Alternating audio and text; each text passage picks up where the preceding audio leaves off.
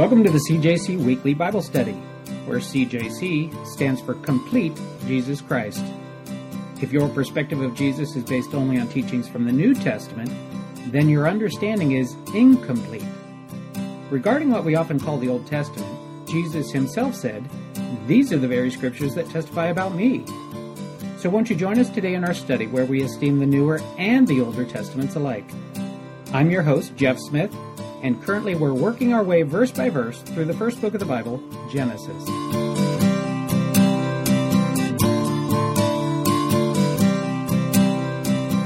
Genesis chapter 37, we're going to be starting basically halfway through the chapter in verse 12.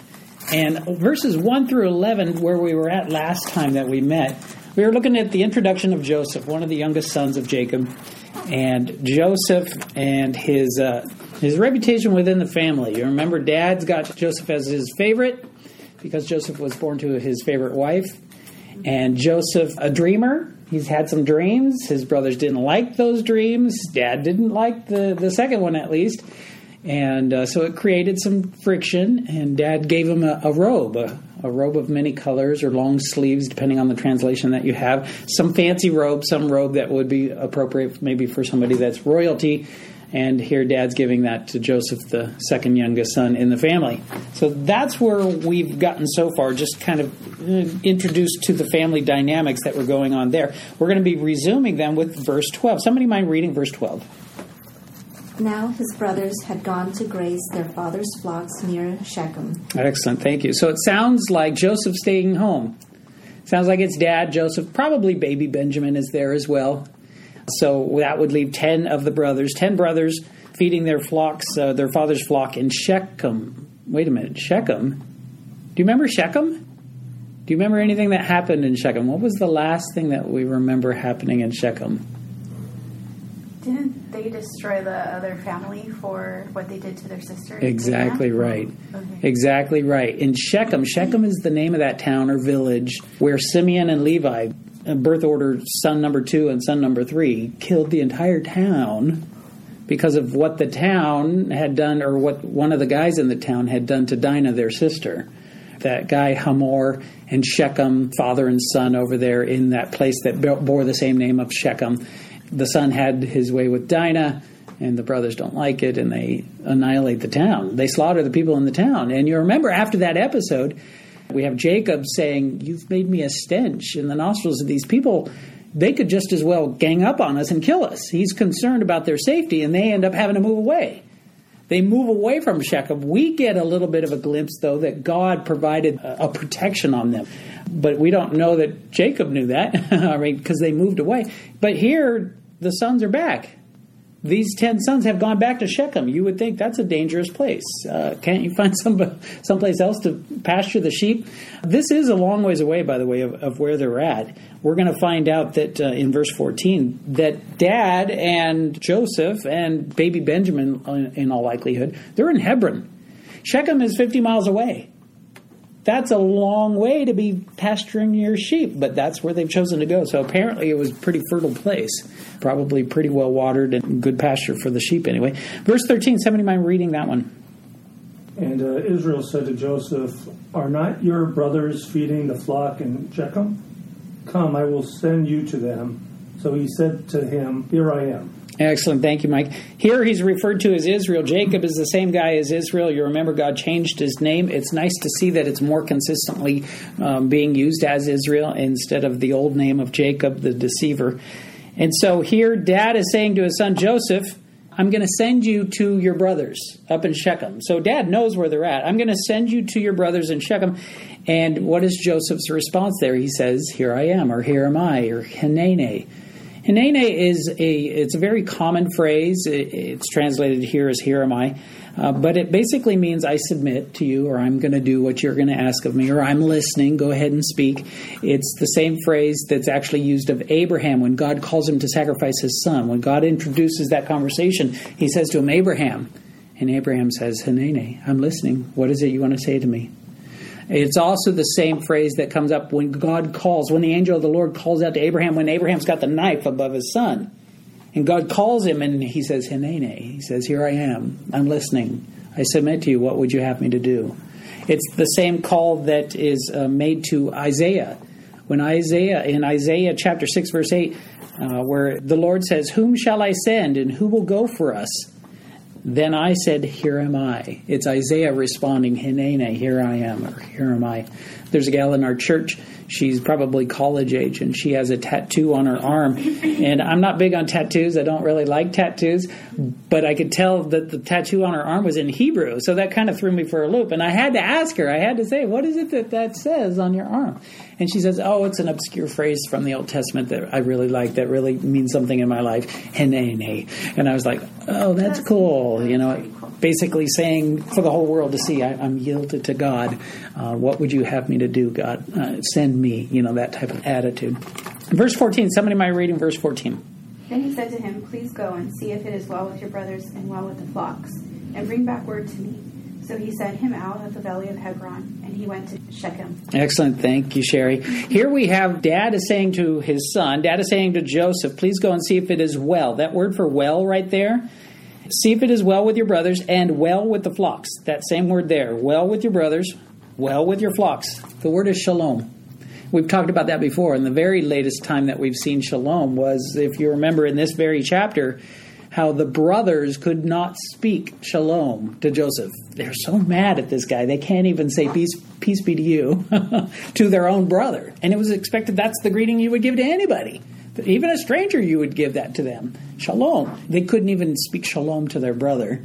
And so Dad's saying, hey, I want you to go make sure there's shalom up there. Does Dad not realize the tension that there is? I don't know. Maybe not. But it's the same word that's being used there. Like I said, Hebron and Shechem. Here's the mention of Hebron where he's leaving, Shechem where he's going to, and we've got a 50-mile journey that his son Joseph is going to be sent on. Verse 15. Now a certain man found him, and there he was, wandering in the field. And the man asked him, saying, what are you seeking? Can you imagine this? All right, so the man, we don't know if he lives there. We don't know if he's just a vagabond or passerby. But apparently he's there long enough to see Joseph wandering around the fields. All right, so you can imagine seeing this kid. Well, I saw him an hour ago. He was wandering around that field, and now he's wandering around this field. And, it looks like he's looking for somebody. So he finally goes up, offers assistance. What is it that you're looking for? Who are you seeking? Verse 16, somebody mind reading that one? He replied, I'm looking for my brothers. Can you tell me where they are grazing their flocks? Excellent, thank you. So it sounds like maybe he's getting tired. Maybe there's some exhaustion. Maybe there's some desperation. He's come 50 miles and his brothers aren't there. His dad's flocks aren't there. And we know that his dad had quite a number of animals.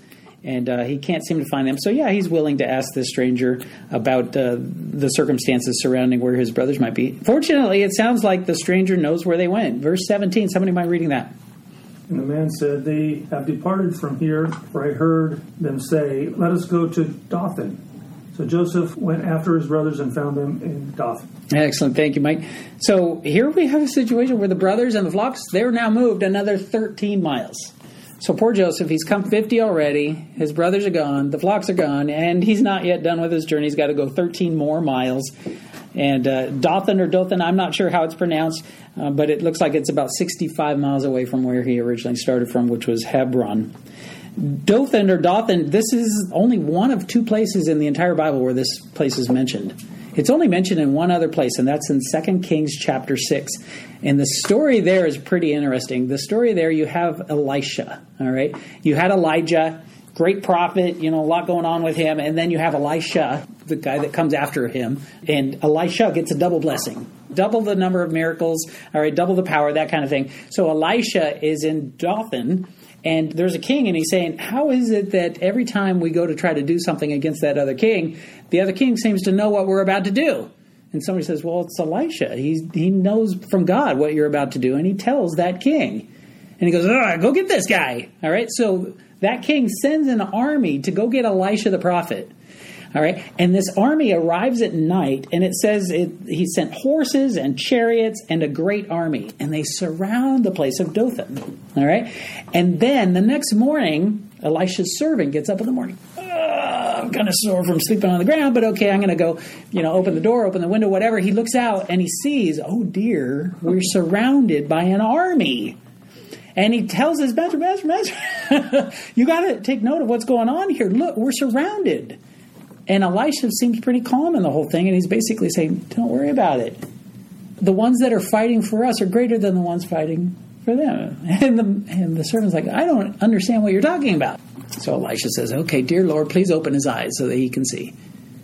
And the Lord opens his eyes to see chariots of fire surrounding the army that's surrounding them.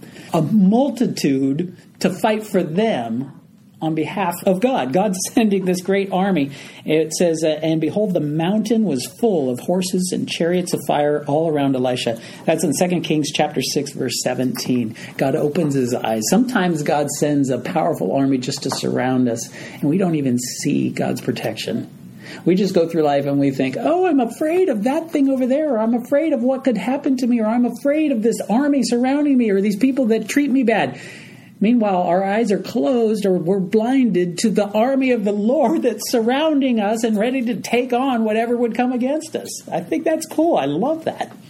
Verse 18. Somebody might read in verse 18.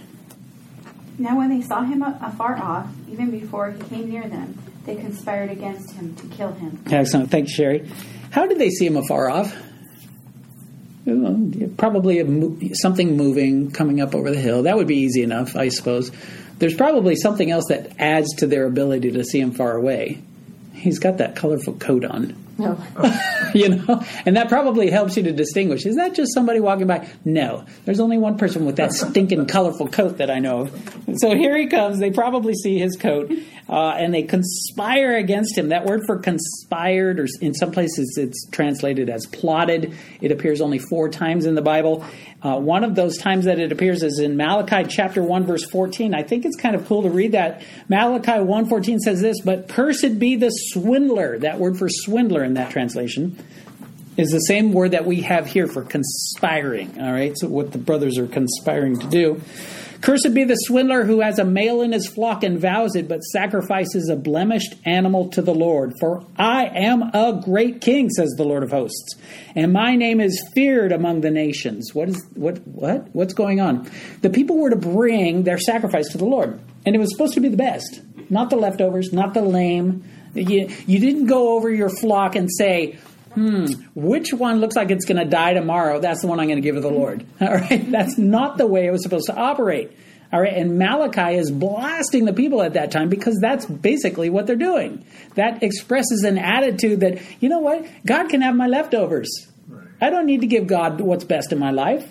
And Malachi is blasting them because God would say, really? You're going to give me the leftovers? That's what I deserve? Would your governor be happy with that present if you were to bring him a lame goat, blind in one eye, missing an ear, can't walk on this leg because somebody stepped on it? You're going to give that to your governor? Is he going to be happy about it?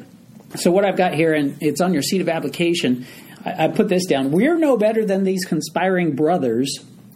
We're no better than these conspiring brothers when we give God anything less than our best.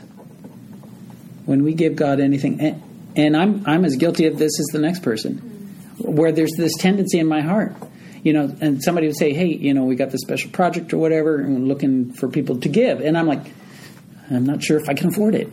I'm not sure if I want to, Yeah, it's God's work. I'll readily give you that. But, and I get stingy. I feel that stinginess in my heart. I feel like the pocket that's holding my wallet gets tighter, like it seals up. Like, don't pull my wallet out, and I get this stingy heart. And all of a sudden I realize, really, I'm so concerned about whether or not I'm going to give God a little bit of a leftover. Do I have something left over to give to God? When God would say, really, is that how it is with us? Is that my relationship with you? That you're looking just to see if you have leftovers to give me? I've heard a story, is deplorable, where they were accepting donations to take overseas. And it was like for missionaries over in another place overseas. And somebody donated used tea bags. As if there wasn't something really wrong with that. They donated used tea bags to be taken to the missionaries overseas. It was just sad. Isn't that? Ugh. So we're no better than these conspiring brothers when we give God anything less than our best. Genesis chapter 37, verse 19. Somebody might read in verse 19. Here comes that dreamer, they said to each other. Here comes that dreamer. The Hebrew actually can be translated as that master of dreams. Oh, Can you hear the sarcasm in that? Here comes that master of dreams coming up over the hill wearing that colorful coat. All right. Notice, though, that it's not, here comes that daddy's boy. Or here comes that tattler. Those were things that they found objectionable.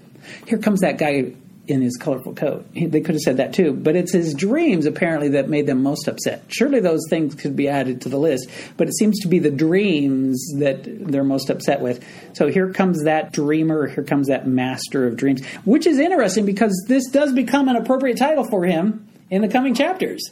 In chapters 40 and 41, he is blessed by God and he emerges as a master of dreams. All right, so this scornful title that they put on him, God's actually able to make something out of that. He becomes a master interpreter of dreams by God's help, of course. Verse 20. Somebody mind reading verse 20? Come, therefore, let us now kill him and cast him into some pit. And we shall say, some wild beast has devoured him. We shall see what will become of his dreams. So let me get this right.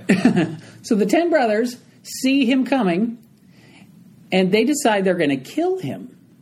All right, I remember when I was a kid, and we'd ride in the car, and my parents in the front seat, my sister and I in the back seat. And inevitably, there would be something we would argue about, or there would be some tension, and there would be this whack, whack. There'd be some hitting, and you're doing this, you're trying to time it when Dad's not looking in the mirror, and when Dad's not turning around, hey, knock it out back there, that kind of thing. And so we would hit each other, right?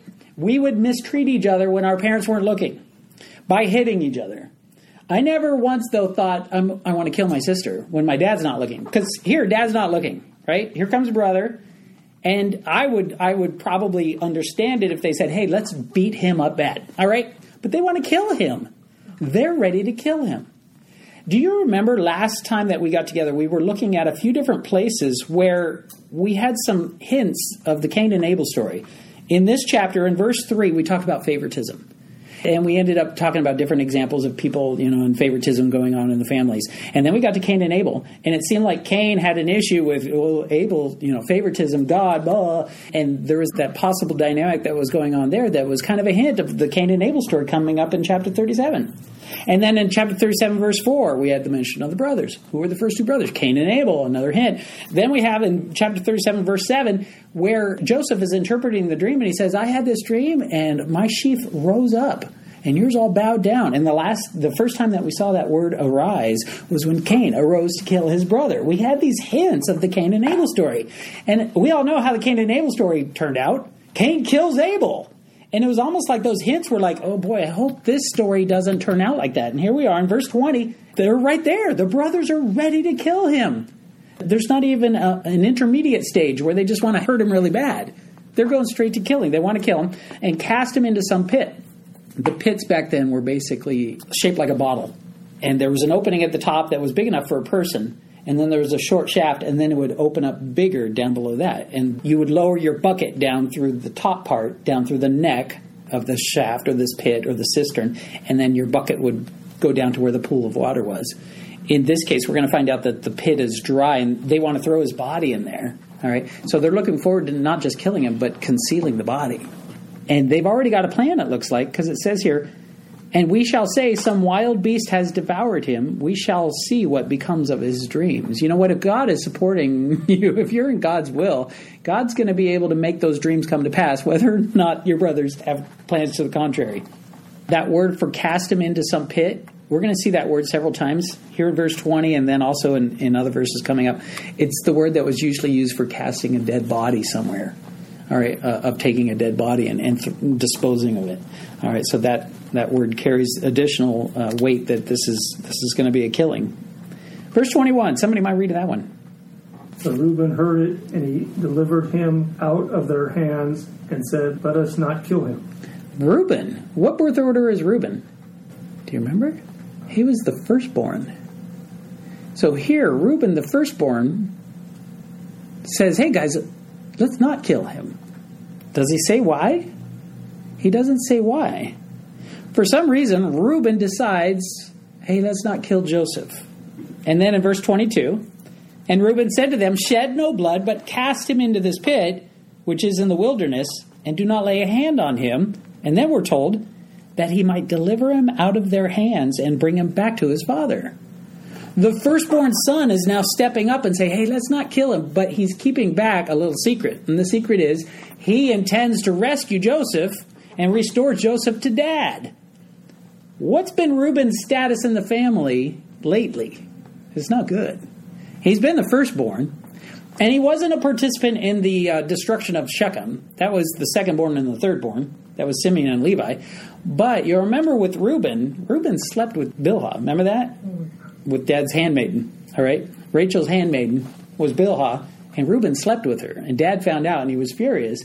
And we don't have any indication that he ever did anything about it.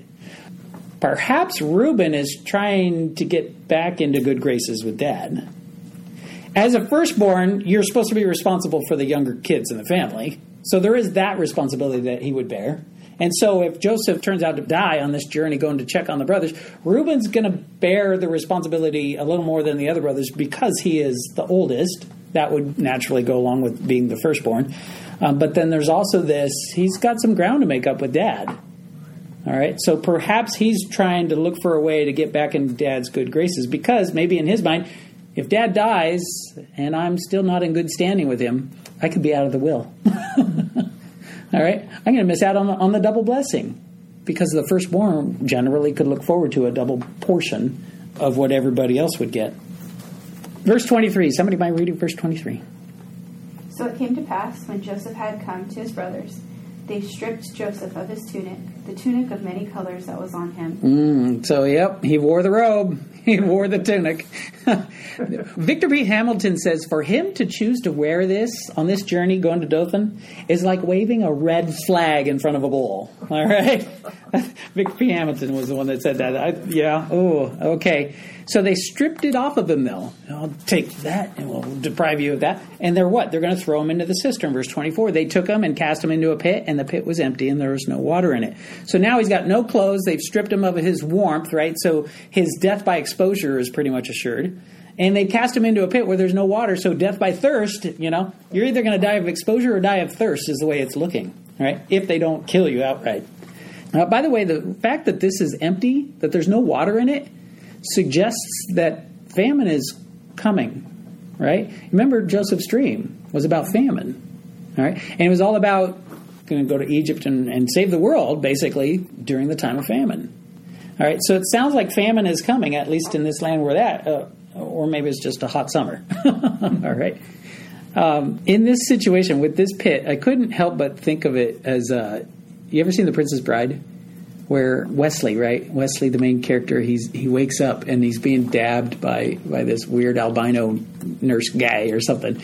And Wesley looks around and he goes, where am I? And the albino goes, the pit of despair. And he goes, don't even think of trying to escape. It's this scene, he's in the pit of despair. And I couldn't help but think about that. This is Joseph's pit of despair here, where he's at right now. He's in a pit of despair. Verse 25. Somebody mind reading what the brothers do while Joseph's in the pit? As they sat down to eat their meal, they looked up and saw a caravan of Ishmaelites coming from Gilead. Their camels were loaded with spices, balm, and myrrh, and they were on their way to take them down to Egypt. Excellent. Thank you, Cindy. So what are the brothers doing? Right before the caravan shows up, they're eating. Right after they've thrown their brother in the pit, they decide to have lunch. Have you ever seen somebody eat food in a situation that you thought, I don't think I could do that. I don't think I could eat food in that situation. We did a tour of the coroner's office, and we're going through, there's dead bodies at the coroner's office. And they just eat their lunch. And I'm thinking, I can't do that. I can't imagine doing that, but they're comfortable with it. Here, the brothers are in a situation where I can't imagine enjoying my meal. They've thrown their brother into the pit, and he's probably yelling. We actually don't have any indication of what we're looking at here, of what Joseph is doing. So we're left to the imagination, except for one other passage in chapter 42, verse 21. Somebody mind reading chapter 42, verse 21. It gives us a clue. It gives us an insight into what was happening down in the pit. Somebody mind reading that. Then they said to one another, we are truly guilty concerning our brother, for we saw the anguish of his soul when he pleaded with us, and we would not hear. Therefore, the distress has come upon us. Excellent. Thank you, Mike. So we have a clue from this chapter, from this verse, saying that he's in the pit pleading with them, and they're eating lunch. Let me out, please, let me out. They're going, hey, pass over some of that mutton. Brothers, okay, the joke's over. Can you hand me back my robe? Anybody got any cheese and grapes? I'm in the mood for some cheese and grapes. How bad is this situation with your brothers that they're eating and enjoying their food while you're suffering in the pit? We saw an episode of Duck Dynasty. I don't know if you've ever seen that show, Duck Dynasty, and there's a crazy Uncle Si. And in this particular episode, Si, he's got this shed that he's going to replace. So he replaces it with a cargo container, the type you see on the big semi-trucks. He gets one of these big cargo containers as his new shed. And the brothers are all looking at it, and the youngest brother goes in, and they lock him in. And while he's in there, he's going, come on, brothers, let me out, Si goes, hey, I got some cookies in the house. And they go get cookies, and they're eating cookies right outside the door. And the brothers, the same situation. Hey, let me out, let me out. Boy, these are really good cookies. And they're teasing him. They're just like, hey, we could have some cookies. So there he is. He's inside the pit. They're eating a meal outside. The irony of this situation is that there's coming a day when they're eating bread right now and he's deprived. He's going to be the one in charge of all the bread when they're deprived. When the famine hits and they go down to Egypt to get more grain. And Joseph is in charge of all the food. Joseph is going to be the one in the position with the food, and the brothers are going to be the ones, can we have some? Can you let us have some? It's going to be all turned around. By the way, when Dad sends those brothers down to Egypt, Dad says, and this is chapter 43, we'll get there eventually, but Dad says, take some of the best of the land with you. And you know what some of the things that they take are? What we see in this verse 25. Spices, balm, and myrrh. Oh. Spices, balm, and myrrh. I'm thinking when they sell Joseph, right? When the brothers sell Joseph, and he's in this caravan going down to Egypt to be a slave. And the thoughts of my brothers just sold me to be a slave. And the whole way down to Egypt, you're smelling the spices and the myrrh and the balm.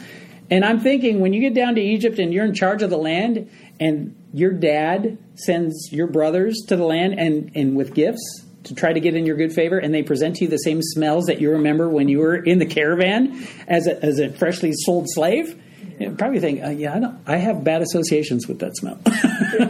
That reminds me of what my brothers did to me. Oh, and who's bringing the gift? Oh, it's my brothers. Really? Kind of ironic the way that works out. Verse 26, so Judah said to his brothers, hey, what profit is there if we kill our brother and conceal his blood? So Judah's stepping forward. Now, this seems to be an early indication of the rise of Judah in the family, all right, and the role that Judah takes. And we just saw, what was it? The firstborn, Reuben, making a proposal, all right? So now there's two different proposals, right? Reuben says, hey, let's throw him in the pit and just leave him there. Judah's saying, hey, he's in the pit, but we can make some money off this guy. Let's sell him to those traders we see coming along.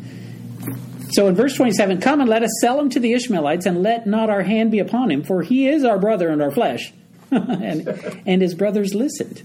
That part about his brothers listened, that wasn't added to the verse that talked about Reuben's suggestion. It seems Reuben, though he's trying to get back in the grace and favor of his dad, and he's not succeeding, he's also not in a position where even the family, the brothers, are listening to him. So Reuben's status is kind of diminishing, and we're seeing Judah coming up. All right, Judah's the fourthborn. Also, this talk about his blood at the end of verse 26. What profit is there if we kill our brother and conceal his blood? There was this idea, and we saw it first in the Cain and Abel story, where shed blood, all right, the innocent, when the innocent are killed, their blood cries out to God for vengeance. All right, I don't know how that works. I don't know what that looks like. But in God's economy and the way that he handles things, he takes note of people that innocent are killed. And he makes it right. He hears that blood of sorts, all right? And I'm not saying he has eardrums, and I'm not saying the blood has a voice, all right, that it speaks. But God takes notice of that kind of thing. And it goes all the way from the Cain and Abel story all the way to the book of Revelation. In the book of Revelation, you have the martyrs. The martyrs are killed, and their blood cries out for vengeance. Who are the martyrs? It's the followers of God. That could be us someday. if we're to die a martyr's death, if we're to die in our innocence, God would take note of that kind of thing. So here Judah seems to be concerned about his blood maybe crying out. What profit is there if we kill our brother and conceal his blood? Verse 27, come and let us sell him to the Ishmaelites. Let our hand not be upon him, for he is our brother and our flesh, and our brothers listen to him. And verse 28, somebody mind reading that? Then Midianite traders passed by. So the brothers pulled Joseph up and lifted him out of the pit and sold him to the Ishmaelites for 20 shekels of silver. And they took Joseph to Egypt. Excellent. Thank you, Sherry. Here we have the mention of Midianites, but we also have the mention of Ishmaelites. The Midianites, they're actually descendants of one of the sons born to Abraham through Keturah. Keturah was a wife that Abraham married after Sarah. After Sarah died, he married Keturah, and she ended up who became, the family line for the Midianites. And the Ishmaelites, you remember, that was Abraham's son through Hagar. So these are kind of closely related, cousins of sorts, all right, to the people that we've got here. And then the 20 shekels of silver, that was a typical price you would pay for a slave. All right, so in this case, they're going to sell him as a slave to these traders. They're going down to Egypt. History and archaeological evidence suggests that the slave trade was alive and well back then. And so Joseph, the brothers are selling Joseph to be a slave. This is a violation of law. They're committing a violation by selling their brother. The Bible makes it a capital offense. At any rate, they pull him out of the pit. They pull him out of the pit. Other people that have been thrown into a pit, Jeremiah was thrown into a pit. It was a miry, sloppy, muddy pit that he was thrown into. And kind of fun is the psalmist talks about God lifting us up out of that mire, out of that mud. And so I see as the brothers lift up Joseph, so God lifts us up. God is able to lift us up out of our pit. Seed of application right there. God is able to lift you out of your pit. It's the second one on your sheet right there. God is able to lift you out of your pit. What pit might you be in? Is it a pit of despair? The pit of despair, as we talked about earlier. Or is it a pit of something else? Is it a pit of addiction? Is it a pit of loneliness? A pit of guilt? A pit of feeling unforgiven? A pit of feeling lack or want? Or a pit of feeling insignificant? It could be a pit of anything. The devil wants to enslave you, keep you captive in your pit, and God is willing to lift you up. God can lift you out of your pit. That psalmist that I was talking about in Psalm 40, verses 1 through 3, the second verse there especially, he also brought me out of the horrible pit, out of the miry clay, and set my feet upon a rock and established my steps, speaking of the deliverance of the Lord. The Lord lifted us up out of our pit of despair, not to sell us. He's given us a new song for our hearts to sing.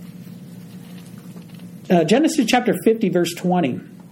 Genesis 50, verse 20 says this, when Joseph meets his brothers again and he reveals himself to them, he says regarding this act of selling him as a slave, he says, you intended to harm me, but God intended it for good, to accomplish what is now being done, the saving of many lives.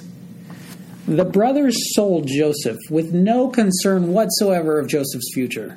He can die for all I care, is basically their attitude.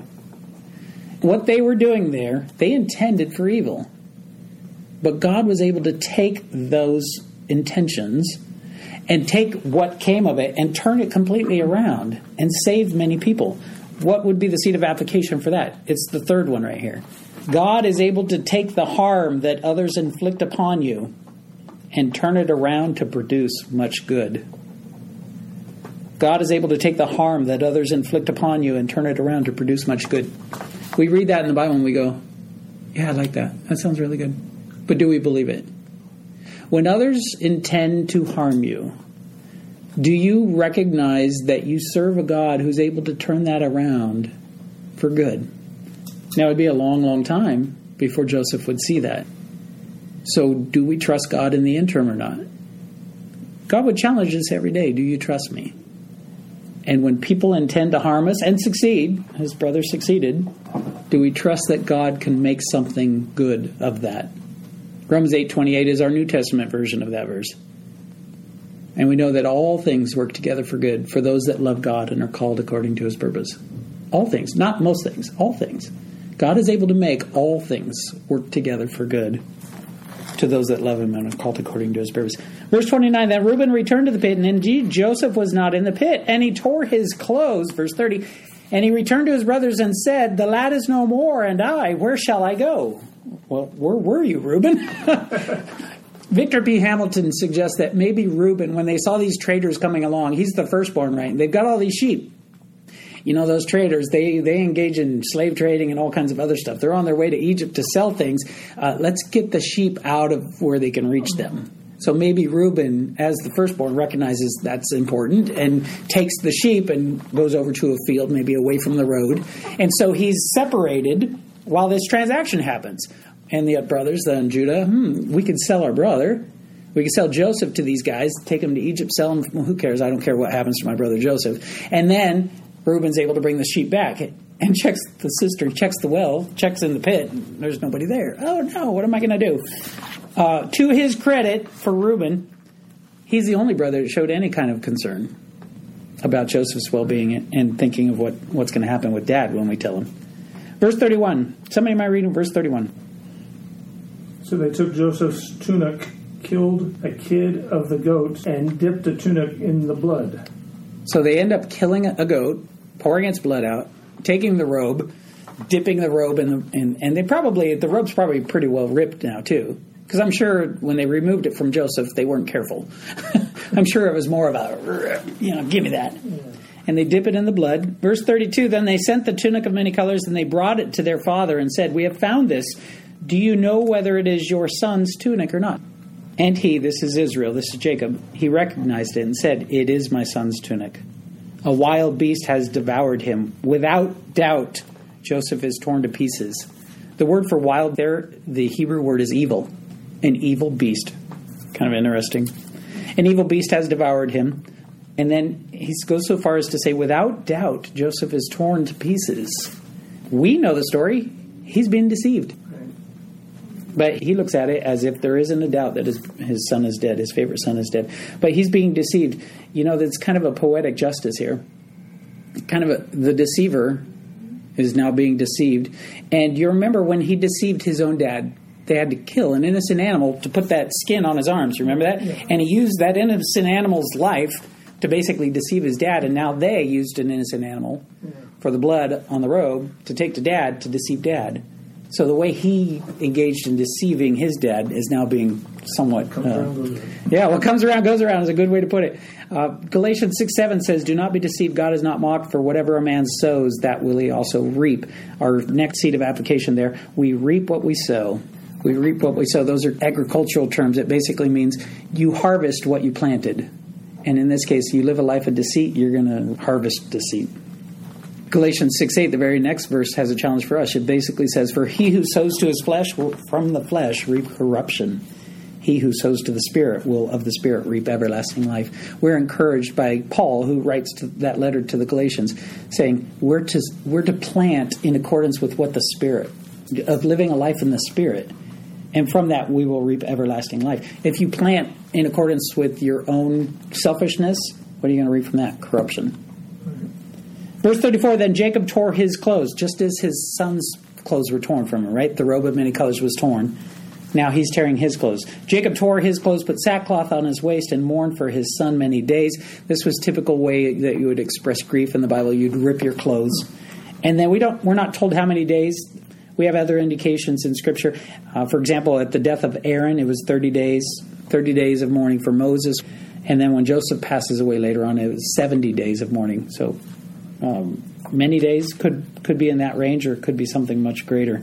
Verse 35, and all his sons and all his daughters. Notice there's a plural there for daughters. We only know of one. Mm-hmm. We only know of Dinah. So some of the suggestions are, well, maybe it includes daughters-in-law. All right, so that's a possibility.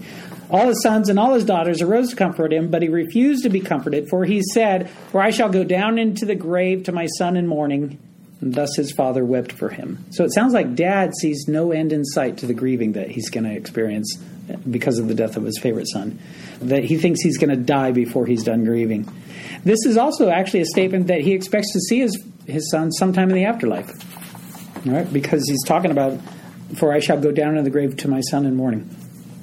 He refused to be comforted. The word there for the grave is the word Sheol.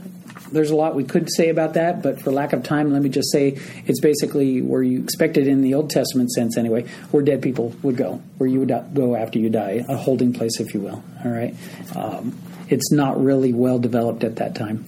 And then the final seed of application that we've got there, I'm sorry, it's the second to the last one. God brings us to our ultimate destination in peace after our death. What do I mean by that? Dad sent Joseph, Jacob sent Joseph to this place. Hey, go see if there's peace with your brothers. Go see if there's peace with the flocks. And Joseph arrives. You can imagine, oh boy, I'm sure glad to find you, brothers. I've been looking all over for you. And right away, he's mistreated by his brothers. And there's no peace. He doesn't arrive in peace until later. The Bible actually says he arrives after his death. He gives instructions when he's in Egypt. When I die, take my bones up to that place and bury them there. And so it's not until after his death that he's able to arrive at his destination in peace, as it would be with us. We live in the turmoil of this life. It's in peace that we will arrive, for most of us, after our death. And then this one final thing I'd want to say is Joseph foreshadows the Messiah. It's the last seed of application we got there. A lot of times you'll hear people say, oh, Joseph, he's a type of Christ. He's a type of the Messiah. What do they mean by that? Here's what they mean by that. The Father sends his beloved Son on a long journey with a goal, with a task, with a mission. And he goes to his brethren, and instead of receiving a welcoming like we would expect, he's mistreated.